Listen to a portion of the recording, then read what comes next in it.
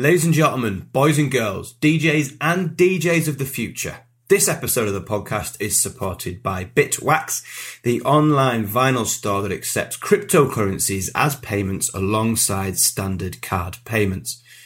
I used to own a record shop many years ago and still have a solid vinyl collection in my studio today. There's nothing better than receiving your favourite new track through the post, peeling off the plastic and actually touching the music. Go to www.bitwax.co.uk and treat yourself today. You can find more episodes of this podcast, including chats with James Hype, PBH, Alex Ross, Hannah Lang, Ben Rainey, and many more on iTunes, Spotify, and on Mixcloud. Simply search Felix Leiter in the house. If you enjoy this podcast, please leave us a review or drop us a rating on your listening platform of choice, especially iTunes. If you're listening now on your phone, pull it out and drop us a 5-star review with a lovely comment. Also, why not spread the love and pass the pod on to a fellow DJ or music lover? Just grab the link from the podcast or the episode you enjoyed and stick it in some group chats or slide into some DMs. In this episode, I talked to Louis Dunmore about his first memories of music, the early stages of his fast-moving DJ career, and the creation of the Dunmore Brothers brand. Louis also talks about the experience of putting on his own night for the first time whilst at university in Newcastle and his plans for the future. Louis is a lovely guy and with an exciting future for sure. He was super interesting to talk to, so let's get into it. Felix Leiter's in the house, the podcast about DJs, what they do and who they are. Okay, joined today by Louis Dunmore. Hiya. In the house, in my house, and we're going to kick off where we always kick off, which is, what are your earliest memories of just hearing music? Like, was it in the car? Was it in the house? Was it an older brother or sister or whatever? Like, where, just earliest, way before DJing, way before, like, you know, house music, just earliest memories of music? I would say it was literally like, the earliest I can probably remember is like, every Saturday morning, more or less, we would wake up and my dad would just be basically blaring music out of his record room. And so, like, if we ever wanted to lie in or anything like that, that was not an option for us, because we would be, woken up by beats from probably about 8:30 in the morning. So I'd say that's as... So what sort of age is this? For as literally as long as I can remember. Okay. For as long as I can remember, it's been waking up in the morning, like even on school days as well. You just walk into his record room and he'd be playing music, always listening to music. So I would say just mainly around the house is my earliest memory of music for sure. And was that house music, or was your dad playing like all kinds of stuff? It was mainly house music, disco and soul basically. So it was like those kind of three. So I suppose, like, just for as long as I can remember, like, I have been just surrounded by those three genres mainly, and then mainly house music, I would say. It's really funny because you sort of pre-answer so many of like the first questions on this podcast normally, because then we sort of get into like going, the next question is quite a cool one, isn't it? So I normally then sort of go like, can you remember the first piece of music that you felt like was yours? Like, do you remember like having a piece of vinyl or a CD, or were you even that generation where the first bit of music of yours was downloaded? Like, what was the first time that you can remember something that was yours and yours to play, you know what I mean, to yourself? I think my earliest memory is I was still at primary school, and I think I just got my first MP3 player. Okay. And I think it was the first album that I got on it, and it was Lily Allen, actually. Nice. And I remember that's my earliest memory. I was sat in the car, and it was the first time I'd really had my headphones on with this MP3 player that I just got, and I was listening to a bit of Lily Allen. And that wasn't even an iPhone, that was just a straight up MP3 player. Yeah. And did you so what would you have done? Would you have downloaded it onto your computer or something and then put it onto the MP3 player? Because you wouldn't have been buying it on the MP3 player. No. Yeah, I imagine it would have been done like that, but I can't remember. And then have you ever had after that, did you ever then get a bit of physical music, or have you just been digital like all your life, really? The majority of the time I would say has been digital, but like that during where I was younger, I do remember still going into HMV and bits like that. Especially with dad. But predominantly, like, everything that I can remember buying myself has been digital. Did you ever, because of like, your dad and stuff, did you ever then start to collect records, or did that never really interest you? Is in the vinyl kind of side of bits. I never would really say that I kind of got into that as much. I would say that actually kind of getting into finding my own records and like and my own collections, that's actually come about probably much more recently. Okay, cool. I'd say from a younger age, I wasn't as much collecting music, but I was still like surrounded by it the whole time. For sure. So the next question is like, it like normally stumps loads of people. Not stumps people, but they normally kind of go, what? So the next question is, in the linear of it, is normally like, when were you first aware that like someone was a DJ? Do you know what I mean? Like someone's job was a DJ. And that's a bit different for you. And we've already touched on it. Yeah. But like, so I guess I'll reframe the question slightly, because being a kid, you're obviously aware that your dad's got a record room and everything else. When did you sort of becoming aware that, I guess, that it was his job and he, like, you know, like as opposed to just being music, I guess, like, was there a point when he talked to you about it? Like, when did you see the first picture of your dad playing out? Or, like, when did that start to fuse in your head a little bit? I suppose, like, being, like, always exposed and always around it, like, we never really kind of questioned, I suppose, like, to what it was. And we just, like, always were told, like, oh, it's like, my dad's in the music industry and he's a DJ and like owns a label. And then that was kind of it. We didn't really, it takes you a while to kind of comprehend like what mixing actually is and like the point of it and why there is a DJ. Yeah.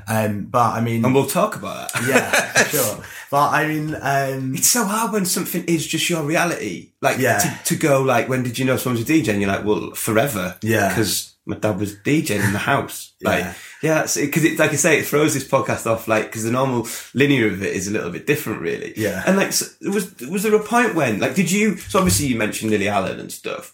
Was there a point when you weren't listening to, because obviously you're a house music DJ now, we'll come on to that later, but like, was there a point when you were like, don't really get this music and I like this music more, like even like Ryan McDermott the other day was saying, you know, he was a big Oasis fan and then everything else. Or was there always a point when you were like into Lily Allen and also into like house and disco, or did they converge? Or like, I would kind of say that everything just kind of goes like via school trends basically. And so like you would go into school and it was just like from a young age, even like what your friends were listening to, and the majority of the time that just happened to be like the radio on the way to school in the morning. And then so the majority of the time, like from my school, it was like everyone listened to Capital. And then so when I was really young, I think it was like, so it's Capital FM, so just pop charts and then, all that kind of stuff. And I'd say that the music that I listened to as I was going through school was very much just influenced by what everyone else was listening to at the time. And then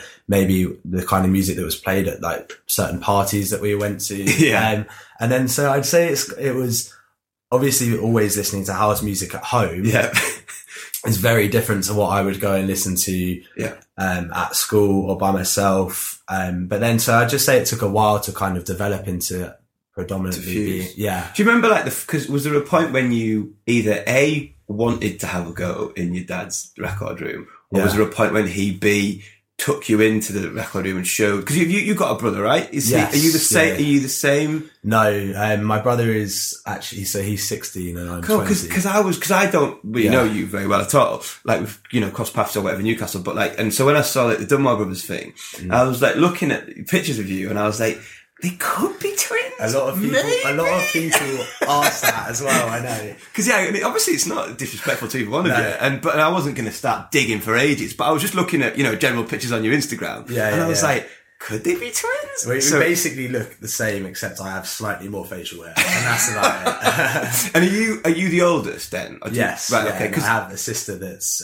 she's 19. Okay. All right. So you're in the middle, because I do sometimes think that like, I'm an only child, right? But time and time again on this podcast, like the older brother or sister thing has totally influenced someone's music. Yeah. So if you're you like the oldest in the family. So do you remember a time when you wanted to play with like, or use your dad's equipment, or was it? So it was actually quite like, so dad's, obviously we were always aware of everything that was going on, but he very much left it down to our own decision as to whether we wanted to even be interested in it, to go down as like that kind of route, if we even like that kind of genre of music. Yeah. And so it was actually one Christmas time, I think I must have been about 16 maybe, and my brother a bit younger, and we got our actual first set of decks, which were, it was like a Pioneer all-in-one. And did you ask for it, or was it just given? It was kind of, my brother was actually expressing more interest, and I think so that was the reason as to why we got them. But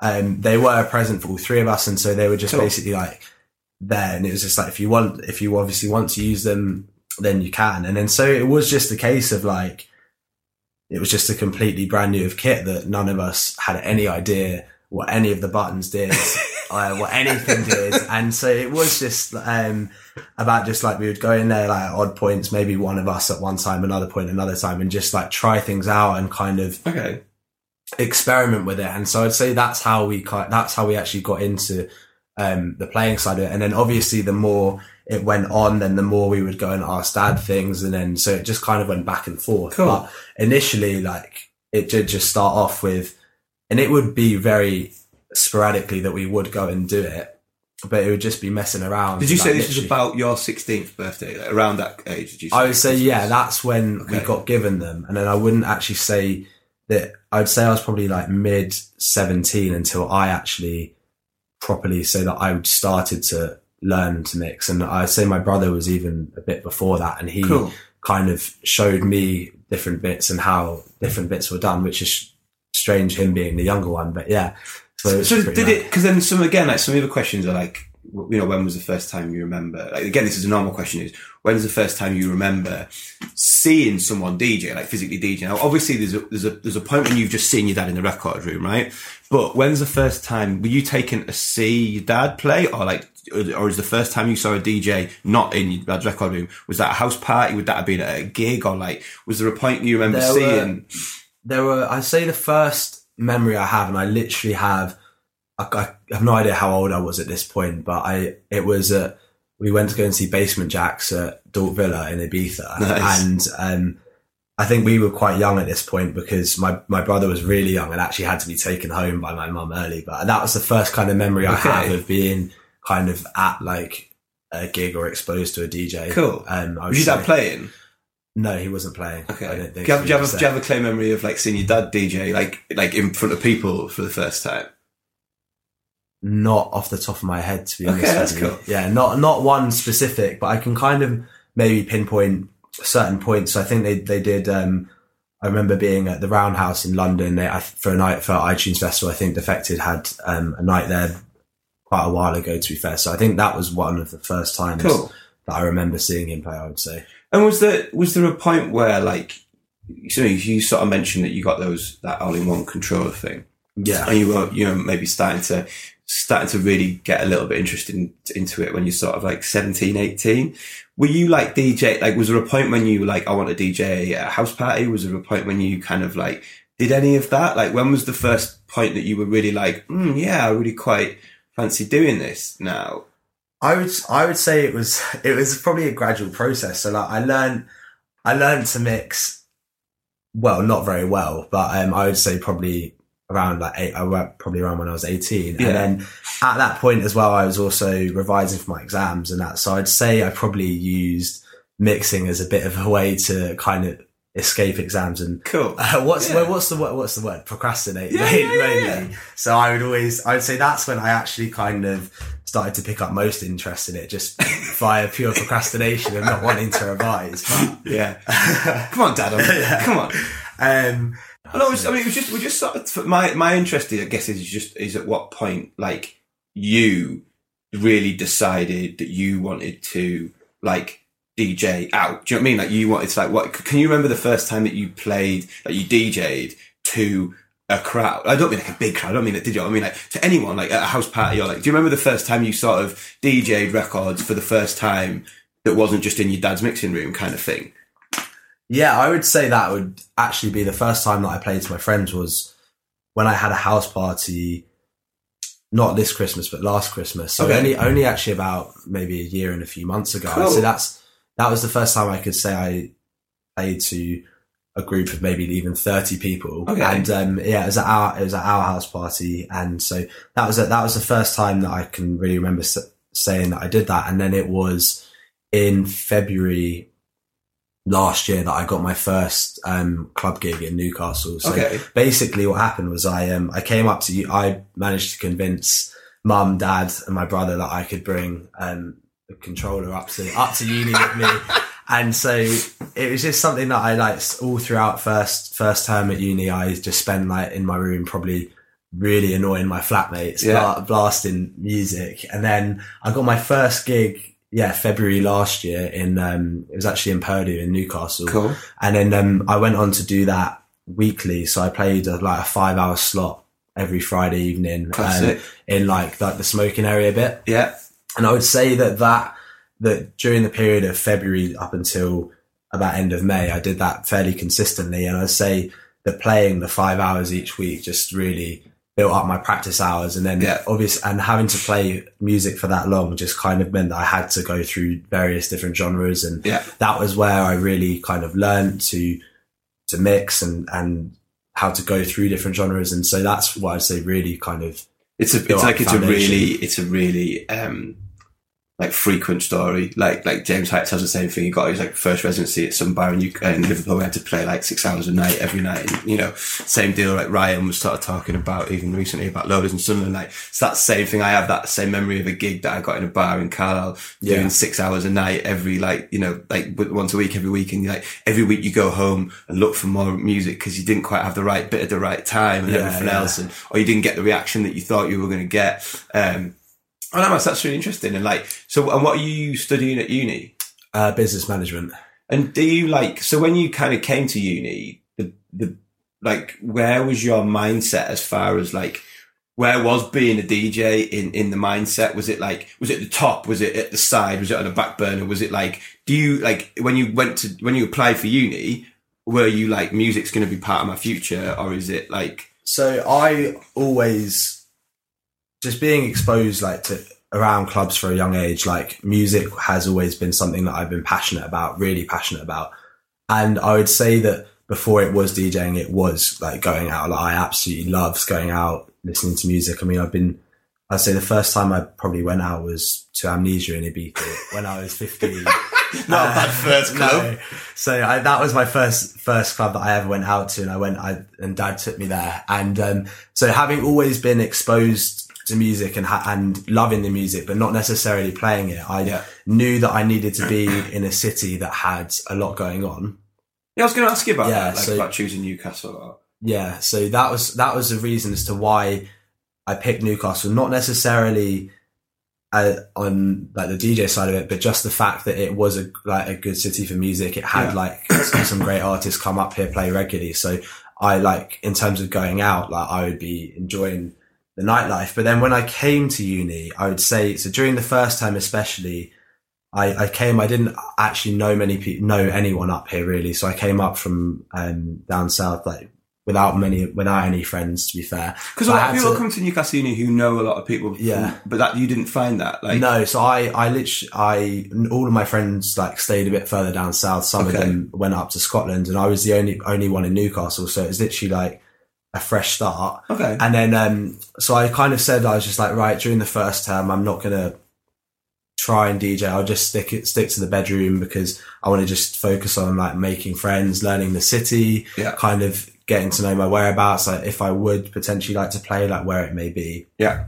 So I wouldn't say that coming to uni, DJing was at the forefront, but but music was definitely at the forefront. And then DJing was kind of on the side, just if the opportunity was there, for sure. And then, so then I got my first gig at Purdue, and then I did that for a while. How did that come about then? Because obviously, it's not, I don't think it's an elephant in the room. The Dunmore name is obviously going to help, and it has, definitely benefits, and I'm sure some negatives, but For sure. I don't think with Purdue that's a big thing. So how did you go about, getting that first gig? And this isn't just you. I ask everyone this question because I think it's important for people who don't have gigs to find out how you get them. So how did you go about getting it?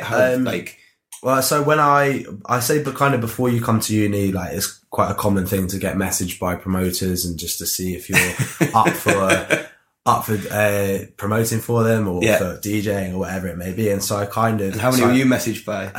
Actually, only... Only Bammy. I was messaged by a company, Illuminati. Yeah. And actually they were the first that messaged me, to be fair. And then I met up with a few of the boys that worked there during Freshers Week. And then, sorry? Joey. Yeah, I met up with Joey. Joey during the first week of Freshers. And then from there, it was just like we were always talking, and he was always like, if you ever feel like when you basically want to play, like we'll have like a set for you somewhere. But then obviously I didn't want to do anything during the first term. Yeah. And then so it kind of came about in the second term. So I played at Purdue all up until May, and then. But that first gig, was it like was it like a, you know, like, was it a free gig just to test it out? Was it already nailed on that you can do it every week? Like, how did that? Yeah, so it was actually.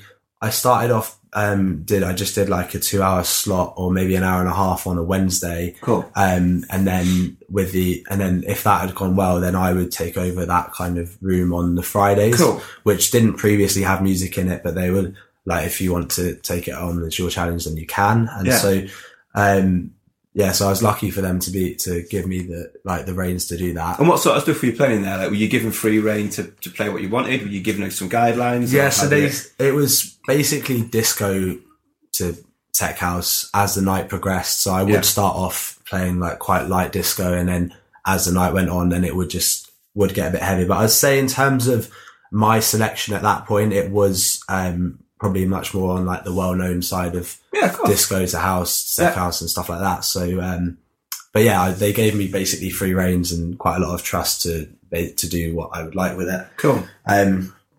Yeah, and it was wicked. And then I got approached by, I didn't get approached, sorry. I was meeting one of my friends, Ben Sterling, for a drink one evening when he was playing at for a company called Block Party. And then when I went to go meet him, it happened that the promoter was also there at the same time. No, it was at the time it was a guy called Rufus. Oh right, yeah. And then I basically got chatting to him, and then I got my first gig at Block Party that summer. I think they did a block by the river. Yeah. And then and then that was basically it for my Newcastle first year, just playing at Newcastle, and then the one gig at Block Party.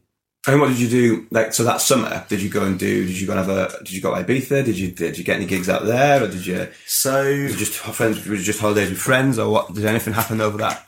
So sorry, just to clarify, you've had your first year, you've done your Purdue stuff, you did a Block Party, but did you do anything else DJ wise over that summer, or?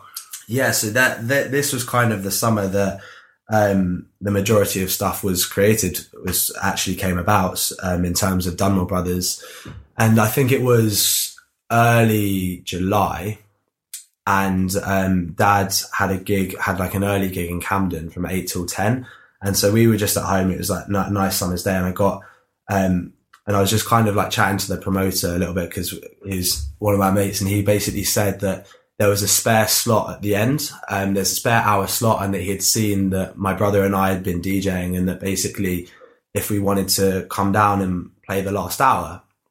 And so we're like, okay, wicked. This is literally like. Does Dunmore Brothers exist at this point? Yeah. No. Okay, cool. It didn't exist at this point. And so we were going up to London anyway. We were shopping. And so we were like just about to leave the house, and we had like nothing prepped and nothing planned, and got this message. So I was like, okay, let's grab our USBs and then go up to London and see if it happens. So then, and check with Dad, and Dad was okay with it. And then, so because it was a London gig, there was quite a lot of my dad's staff that came down to watch as well. And we actually got there. By the time we got there, we didn't realise it was actually quite a high pressure situation for us that we didn't realise it would be. Best way. Yeah. And so we were very nervous going into it for sure. Like first few mixes were probably. So last hour, is this like, are we talking like 1 till 2 in the morning, 6 till 7 in the morning? No, so it was an early evening gig. So Dad played from 8 till 10. Yeah. And then we played from 10 to 11. Basically. Oh, cool. Right. Okay. So it was. So you went on after your dad. Nice. Yeah. Even more. I know. So, but I mean, we played like, very much kind of like classic house, like much more like well-known stuff. And Yeah. it actually, like, the atmosphere was amazing. Like, we got such a good reaction, and like everyone was like properly supportive and helpful. But I mean, it was, Have you done many gigs before? Like, so what's your brother's name? Lucas. So have you done like, do you know, because done back to back, so do you like, We just bedroom back to backs. We never Okay. played out before together. And so Okay. this was the first time that we had played out together. And I mean, it was a high pressure audience. We had shapeshifters watching. Dad was watching.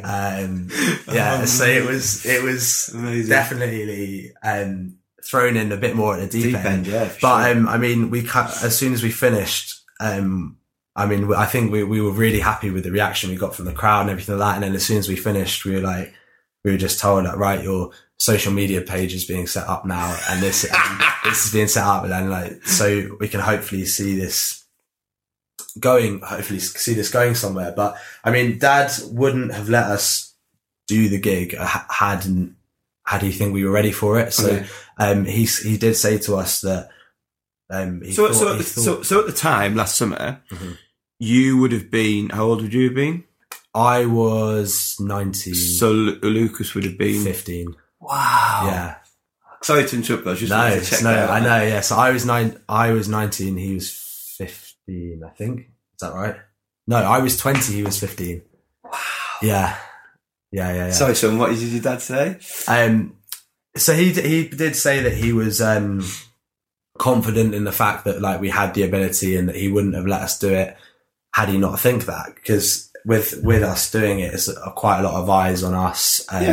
With us being his children, maybe you'd say that there's a bit more expectation, and so therefore, like, we have to show that we are ready and good enough to be doing it. So we did that, and then our second gig was probably a bit more of a high pressure situation, because we were going out to Ibiza, and then I think it was about 2 weeks later we were playing Mambo in Ibiza. So Nice. we were meant to play back to back with Dad, but I think Dad just jumps on for a few records and then kind of just let us go for it. And so, I mean, in between that, the first gig, which was at Solomon's Yard in Camden, probably 2 weeks later at Mambo, I think Lucas and I were just literally prepping the whole time, just practicing the whole time. And then, so that was another quite high pressure situation. I mean, the car journey to Mambo was tense, to say the least. Yeah. Was your dad in the car as well? Yeah. Amazing. The whole family was in the car. And then so we had that, and then So how long did you play at Mambo for? About an hour and a half, Cool. I would say. And Was it like was it a defective pre-party, or was it just like a defective pre-party, and then we went on just after sunset. to Eden? You went, oh, you were cool. Just after sunset, and then obviously the part of the party was at Eden later on. So we did that, and fortunately that went really well. But yeah, again, it was kind of the similar situation, as in a lot of eyes. So and a did lot of you? pressure. So did you then? So here's like just getting caught up in the fucking magic there for a bit. But coming back to kind of like the reality of this podcast and why I asked the questions. So you guys had like a controller when you played at like those two gigs, the first two gigs, and they were put on you quite quickly. Did you use the same controller? Did you have to switch to CDJs? No, so- how did you find that, or what was we basically, so during the time when we were back at home over holiday, and at any opportunity we could. So because I took the controller to uni, it meant that Dad wasn't too happy because Lucas was just practicing on Dad's decks. Cool, right, okay. So Lucas was on the CDJs from that point anyway. Right? Yeah, so Dad and Lucas were fighting for the record room at that point. And then I played on CDJs at Purdue, right, okay, that makes sense. Right, yeah, so I played on CDJs at Purdue, and then also over the holidays as well. And was the original controller a Pioneer anyway? It was, and it was one of the big ones. It was an art. So you get it's kind of like you're on CDJs anyway. It wasn't too much. It wasn't too dissimilar for sure. Because I do think that's like it's obviously not something that is a huge issue in your life. But when like other podcasts when we've talked about DJs getting like belt drive decks, then having to move from like belt drive onto turntables. And then if you've grown up at home and you've had like some little cam controller, and then you've got to go and suddenly you're faced with like 4 CDJs, and you're looking at that poster like, do you know what I mean? And it's like intimidating if you haven't done it. So that worked quite well for you guys, that it moved almost seamlessly from that controller. I mean, we like having the background that we have is we've been very lucky to have been basically have the equipment, because obviously that's a struggle for some people, a lot of people. But I mean, so like we're very grateful and very lucky at the fact that we have this equipment available to us, and that we can practice on it and all that kind of stuff. So, I mean, have you ever tried playing on that? Has your dad got 1210s in the record room? No, he hasn't. Has he not? That's interesting. No. Have you ever had a go on playing on vinyl and stuff? Yes, I have. I have tried, and it is difficult. Yeah, it's difficult. I mean, it was something that I said to myself. I was like, last summer, I was like, right, okay, I'm going to try and learn to mix vinyl. But then I was trying, and I was actually like, okay, maybe for the moment, I'm just going to try and focus my efforts elsewhere. Yeah, and then if there's, because obviously it would be an amazing thing to be able to learn to do. And I would say the most difficult part is obviously learning properly just to match the tempos of the I'm certainly not one of those people who makes judgments, and I wasn't asking you those questions about what you used out of any judgment. It's just interesting for people listening, and for me, I certainly think learning to DJ now on vinyl is irrelevant, really, in the sense of you don't need to, not you, the royal we or whatever. I think the only reason one would do it is just out of interest. Do you know what I mean? Like, there's certainly no need for, I mean, I've got my record decks on my vinyl in that cupboard, and like, I haven't played on vinyl for a very, very long time, like, especially not out. I would consider getting that, phase thing. Have you seen the phase thing that you kind of like, it's almost like the size of a USB, and you put it on the middle of your turntable, and it just allows like Traktor or Serato DVS use. And I would consider that, just for the fact of I've never owned CDJs because I've done so many hours on them in clubs and stuff. Yeah. But I'd love to, I've got rid of a lot of my vinyl. But I would love to have my deck set up here and be able to plug my computer in and just, like practice away on Traktor or whatever. So that is interesting. So we've done the gig in Camden. Yes. We've done Mambo. Not too bad, a couple of gigs for the Dunmore Brothers.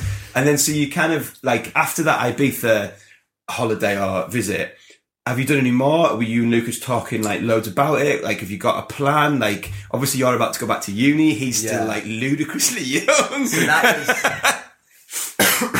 So that was, where we went on to next was, so we had just done Mambo, and that was at the end of July, and then shortly coming up was Defected Croatia. Yeah.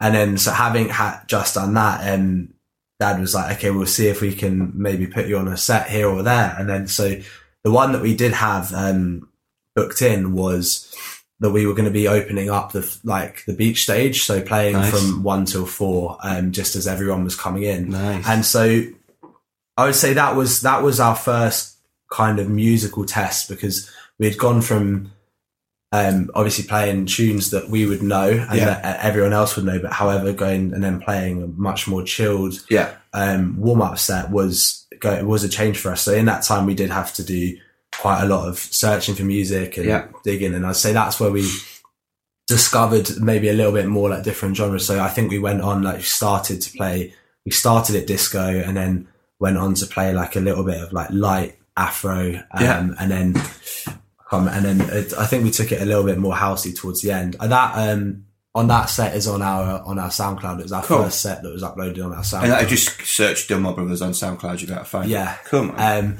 so we did that. That was I've missed the part, to be fair. Okay. So I was already actually in Croatia with a few of my mates, and all of my family were meant to fly out, and I think all family and staff and DJs were meant to fly out to Croatia the day before the festival started. But I was already there with my friends, and anyway, so they were obviously planned to fly out as usual, and then on the day it was when all the BA strikes happened, so like the majority of flights were cancelled. So there was a massive stress, and everyone was trying to find like rearrange flights for the DJs, for the staff, for my family as well. So basically no one was knowing when they were going to get out to Croatia, how long it was going to take. And that evening, they wanted to put on a pre-party at the resort for whoever may have been there. And I think it actually worked out that myself and Jess Bays were the kind of only two people that were actually available. Nice. So I was told like that afternoon, I was basically like, if you want to, there's a pre-party and you can go play back to back with Jess. Nice. So I was like, wow, okay, didn't expect that at all. And so that was again playing back to back with someone who I had learned a lot from at the time, for sure. Like, she showed me like loads of different. She's part of like Sam's label and all yes, that kind of stuff. She's part of Sam's label. That was an amazing experience properly, and she looked after me really like properly nicely there as well. So it's another thing that comes up so many times in the podcast where someone's like, it's a last minute, someone can't make it, someone hasn't turned up, someone's ill, and some DJs just like thrust into that like spot, and it's like, you know, a bit of a test. And like, I don't think I've, you know, maybe they wouldn't be at the point when I'd be talking to them on a podcast, but no one's ever gone, it went terribly. Everyone's always gone like, and I stepped up and I rocked it and it was great, and like, and then everything. So yeah, that's really cool. Like, so that the pre-party, and did everyone manage to get out okay? Yeah, then I think it was like a bit of a planes, trains and automobiles situation. Like, everyone was trying to find different routes and how to get there, but everyone managed to get out there all okay. Lucas got out as well to do that. And then Lucas managed to get out in the morning, and so we warmed up and that went great. And so I think that was the only set that we were planning on playing at the festival. And then and then also they introduced a new terrace stage this year, which was basically for up and coming DJs. I think they did a mixed competition where if you send your mixes in, the best, like the top kind of few would be asked to play on this terrace stage, which was just basically by the restaurant, and so that everyone would listen as they were eating. And so we did that as well, which was wicked. I think we played for 2 hours, and then we had some, I think, Kenny Dope and Louis Vega and a few others of the guys. The guys were sat there having their lunch, and so that was again, I mean, the whole time it is that we've done it is like we have felt a little, a bit pressured situations. The Samir's on, and then the last opportunity that we got to play, I think it was Mambo Brothers had a boat party, and I think it was initially just them that was meant to be doing it, and then they asked us if we wanted to come up and warm up for the first hour. Cool. And obviously we were so like thankful to be asked, and we did, and it was amazing actually. And so on that kind of boat, that was different as well in terms of the sound that we played. So each time that we played, we were playing 3 different kind of sounds as well. So that one was a little bit harder, a little bit more housey. So those are the 3 times we got to play in Croatia. Cool. Are they the 3 times? Oh, not they're 3 times in Croatia. Have you played since Croatia as Mambo Brothers, or is that Dunwall Brothers? Sorry, it's Dunwall Brothers. Has that happened since then? So then, obviously, that we got back from Croatia, and at that point, it was very much Lucas is going back to school. I'm going up to Newcastle for uni. So and then my brother's in his GCSE year, and I'm just coming to second year. So it's starting to work-wise, it's starting to pick up a lot more. So we were quite cautious of the fact of that. And so we knew that we had to try and kind of keep people engaged.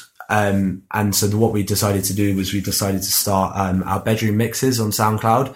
I've seen those. And so I think we've done about 4 or 5 of them at the moment. And it's literally just like whatever we're kind of feeling at the time that we want to do, maybe like more deep house, Afro house, like a bit more techie. But so we found that they've been kind of the best way of keeping people like aware of what our sound is without us actually being able to play many live sets. Yeah.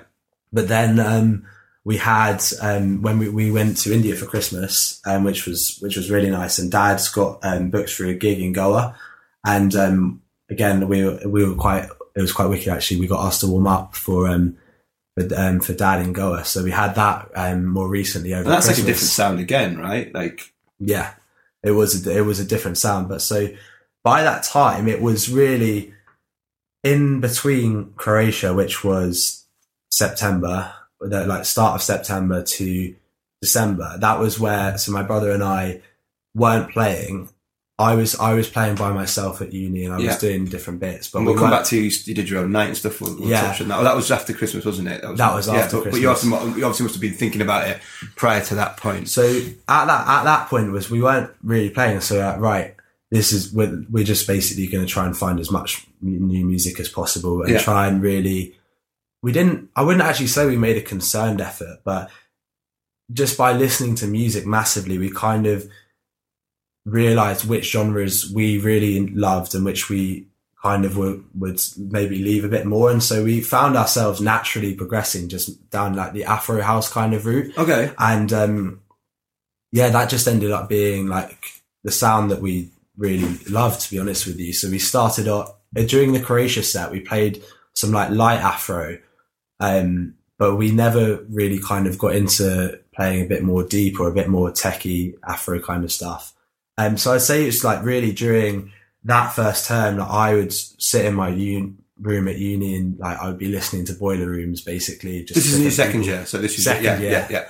And I would listen to Boiler Rooms, just sit there shazamming. I'd be out clubbing, shazamming, and then Lucas, I think, would be basically trying to raid Dad's hard drive back at home and see what kind of stuff he could find. And then so we just basically via that just managed to we just realized that was a sound that we really liked. And so I was playing, did you come back and were you doing Purdue again? Or like as you were traveling back up to, I don't mean like physically traveling up, but as you were coming back to uni, obviously you've had an amazing summer and the Mob Brothers thing had been great. Yeah. What was sort of in your mind when you were getting back? Were you a bit more keen to find gigs now? Were you a bit more keen to like... Yeah, at that point I was definitely more keen to find gigs. And having done the bits that we had done over summer, like coming back to Newcastle, I noticed that there was a bit more interested. There was a few more people that were interested in me coming to play for them, and cool. And which was wicked. And so I mentioned that I played one gig at Block Party in my first year. So I was still speaking to them throughout the summer and that. And so I actually came back and I started to play. So I played Block Party most weeks during my first term. And so that is, it's wicked actually, because they gave me full reins as well they were like, basically, we trust that you can play, music that the crowd will like. And that even if you go like a little bit more off piece, like just kind of bring it back to the commercial side. So the thing about playing for students as opposed to playing other places is that you have to bear in mind that not everyone there like loves the same music as you. You have to sometimes play some more well-known, vocal hooks or acapellas over the top of certain tunes. But so the way that I kind of saw it was basically playing two tunes for myself and then one tune for the crowd. That's a cool little fun, so that's the kind of when I play more student nights, I would kind of say that that's the pattern that I would follow. Well, not necessarily a pattern, but that's cool. I get that. Yeah. And so it gave me a bit of a chance really to experiment and to kind of see how the crowd would react to me playing some Afro stuff and how they would react to me playing some deep stuff. And so it was actually just basically via like searching through loads of Boiler Rooms, listening to like different YouTube clips. And then I think it was literally like YouTube recommended a copyright tune, like an old copyright tune. It was Kama Yeah. And I think that was the first year I heard it. I was like, this is sick, but it's really old. Yeah. And I was like, kind of like, okay, so maybe that's like what the sound used to be like, like house music sound used to be like a bit more. So did a bit more searching, a bit more digging, and I actually found that there was so many old tunes, like really old tunes that we would actually really love. And I think that would be great at present. So, kind of from there, just, so basically Lucas would send me up tunes and Lucas would send me some tunes and be like, right, this is sick. I would send him some tunes and be like, yeah, this is cool. And then I would just go and test them on like students. And cause obviously students being young, seeing how they react to them is, quite important. And then so it was more, that the deeper kind of more techie Afro stuff that people seem to really enjoy. And so it was, halfway through first term, I actually went to go and see Chaos in the CBD at Cosmic Ballroom. And I remember being there And I was just there with a few mates, and I was thinking, yeah, this is cool. Like the venue's sick. And I was like, I want to try and put on my own night. And then I actually was like, I want to put on my own Afro house night. And so that was where I got, that was when I first initially thought of, just trying to come up with trying to push Afro house and make it relevant and something that people should know about a bit more. Cool. So, and that's kind of like, what other gigs are you're doing Block Party this is term 2 before Christmas, doing Block Party on a regular basis. What was did you play digital before that? Did you do? No, I haven't played digital. So you're doing it with MK? Yeah. What date's that? I think that's 17th of, maybe 16th or 17th. But we'll come back and like name check some stuff where they can find that out. So was there anything else that you, prior to organising your own night, you're doing Block Party on a Friday, did you do anything else in Newcastle in that like kind of term? Yeah, so I played Loco a few times at MSA. Cool. Which was wicked. That with Sean? That was with Sean Harrington. Shout out to Sean Harrington, first podcast on this series. Go back and check out Sean's. Oh, actually, funnily enough, the story with Sean goes a bit deeper than that, actually, because I was back in Ibiza in the summer. I was in DC10. Yeah. And like we kind of knew of each other, but had never met each other. And then I just got, I was with my sister and we tapped someone on the shoulder and asked them if they can take a photo for us, and tapped someone on the shoulder, and it turned out to be Sean Harrington. So we just started having a chat. Yeah, literally, it was pretty surreal. Amazing. And so that was the first time I ever met Sean, was in DC10. And, so he literally just started having a chat, and then like went to the bar, just got a drink, and then obviously just was like, okay, let's definitely try and meet up, keep in touch when we get back to Newcastle. Yeah, man. And then so I've built up a great relationship with Sean. Really nice guy, man. Really, really nice guy. And, massively helped me out with loads of bits. And so you've done some locos with him? Yeah, I played loco with him, and then I also did the odd gig back at Purdue as well, just kind of every now and then. And then they were the 3 kind of main ones that I played. So let's talk through, because I think this is important for people who are listening or whatever out there, because people might not have done their own gigs. So you've been in Cosmic, you've had this idea, wow, I'd really like to do my own thing. Yeah. Just, talk us through like the process, like who did you contact? How did you go about it? Like, yeah, just like, how did you even get, because obviously we'll finish on the bit of you doing your night, but how did you even like start? Who did you go to? How did you sort it out? So, and the brand, how did you come up with the name? So for a while it's been on my mind for a while, a long time, that I'm basically thinking I want to put on my own night, and that I do want to see it progress, but I just I could never see a way of it really being successful without kind of having a major differentiation. And, cause it's like, there are a lot of house music nights in Newcastle. There are a lot of disco nights in Newcastle.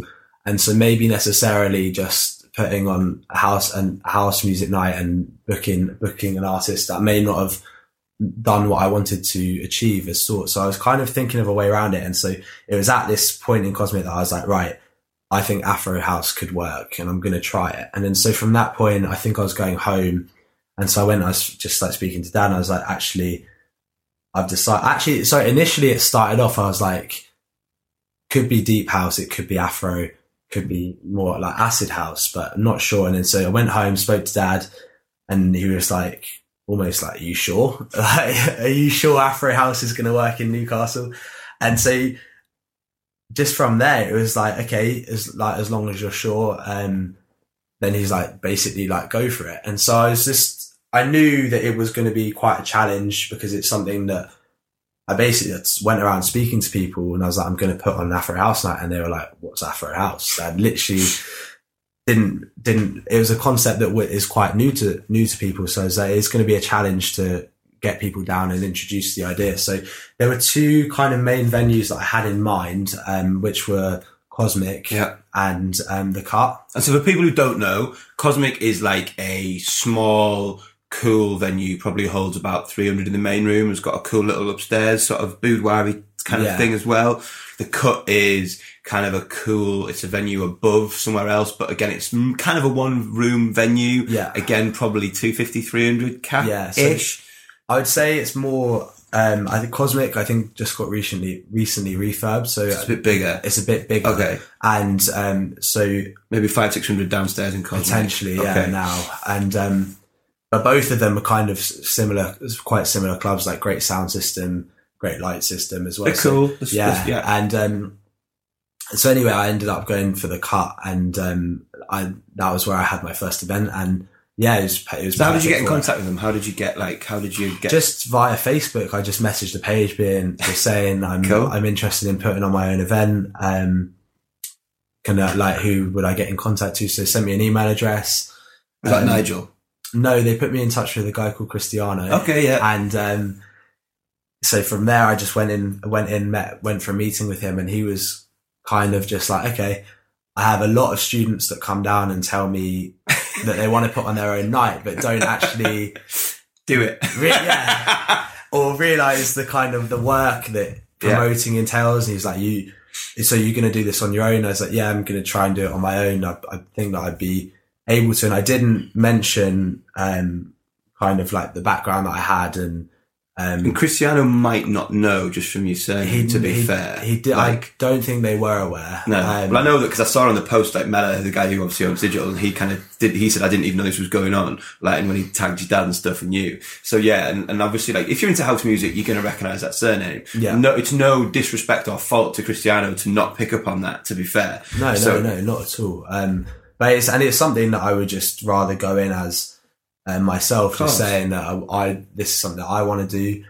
And it makes it a much more valid story for everyone listening, because you went through the same process that everyone else will go through. You know, you might message the page, got given an email, went for a meeting, and did you don't have to tell me how much, but obviously you had to pay a higher fee. Yeah, so I had to just, and it was great actually to understand it, just to go through the processes and understand how all of this stuff works. But I've learned, this is what I might do differently, or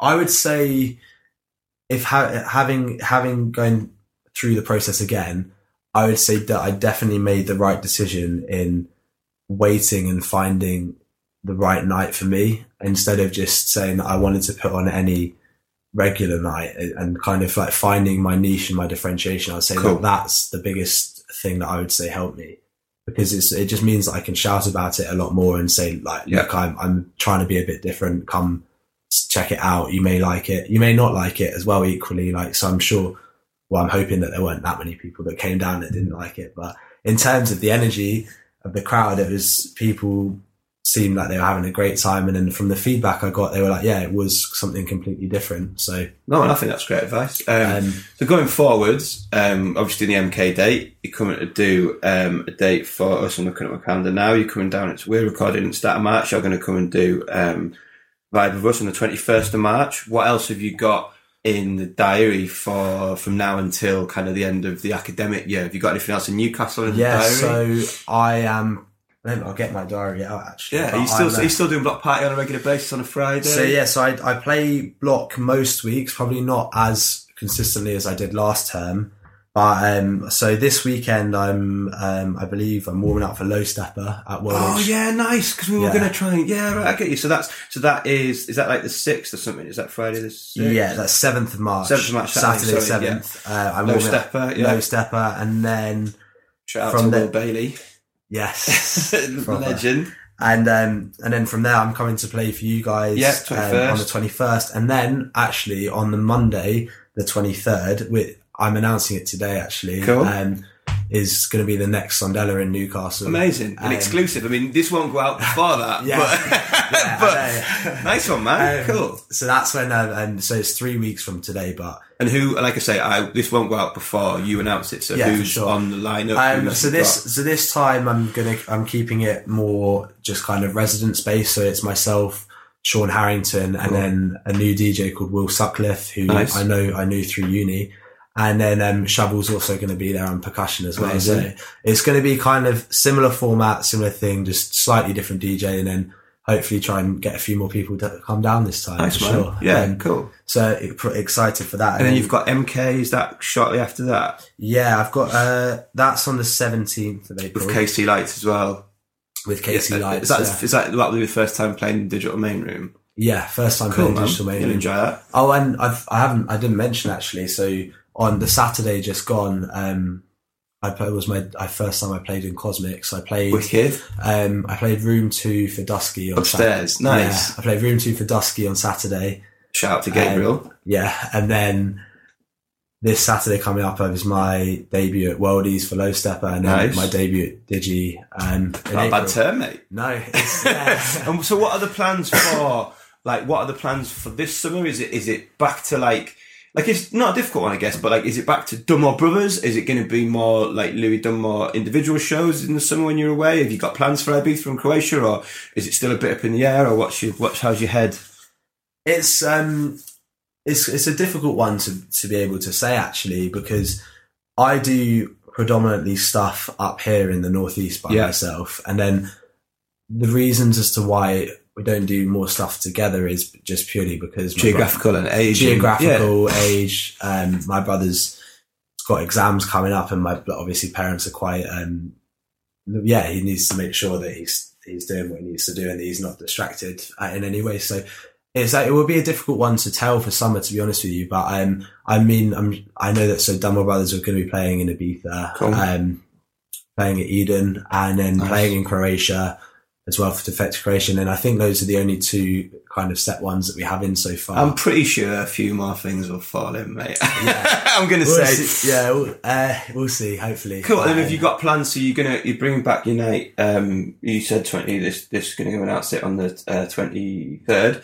Are you going to keep that going? Are you going to do another one before the end of the academic year, or? Is this Sondela in Newcastle? Yeah, I'm not asking for a date, but is the idea you're going to try and keep these going once a term or something? Yeah, so my idea was initially just to do the first one, see how it goes, and then I really want to try and get the second one in before term ends, just to kind of that's a pretty good date, isn't it? To build up on the hype. It's that's just pre-Easter kind of break and stuff, isn't it? Yeah, it's just the last week before we everyone goes back for holidays, and then I would love to be able to fit another one in this. It's a tricky one, term 3, term 3 with exams and all that kind of stuff. So I basically see how possible it is to be able to get another one in. But and then you'll be back up for your third year.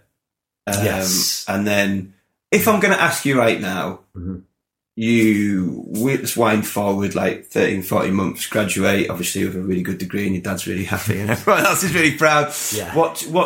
What's in your mind now? Again, I'm not trying to dig stuff out of the deep and darkest, but in your mind now, what's the plan? Is it music? Are you looking at a job? Is it where does your mind sort of wander when you're on your own and you've got a bit of thoughts going on? What's your plans now when you graduate?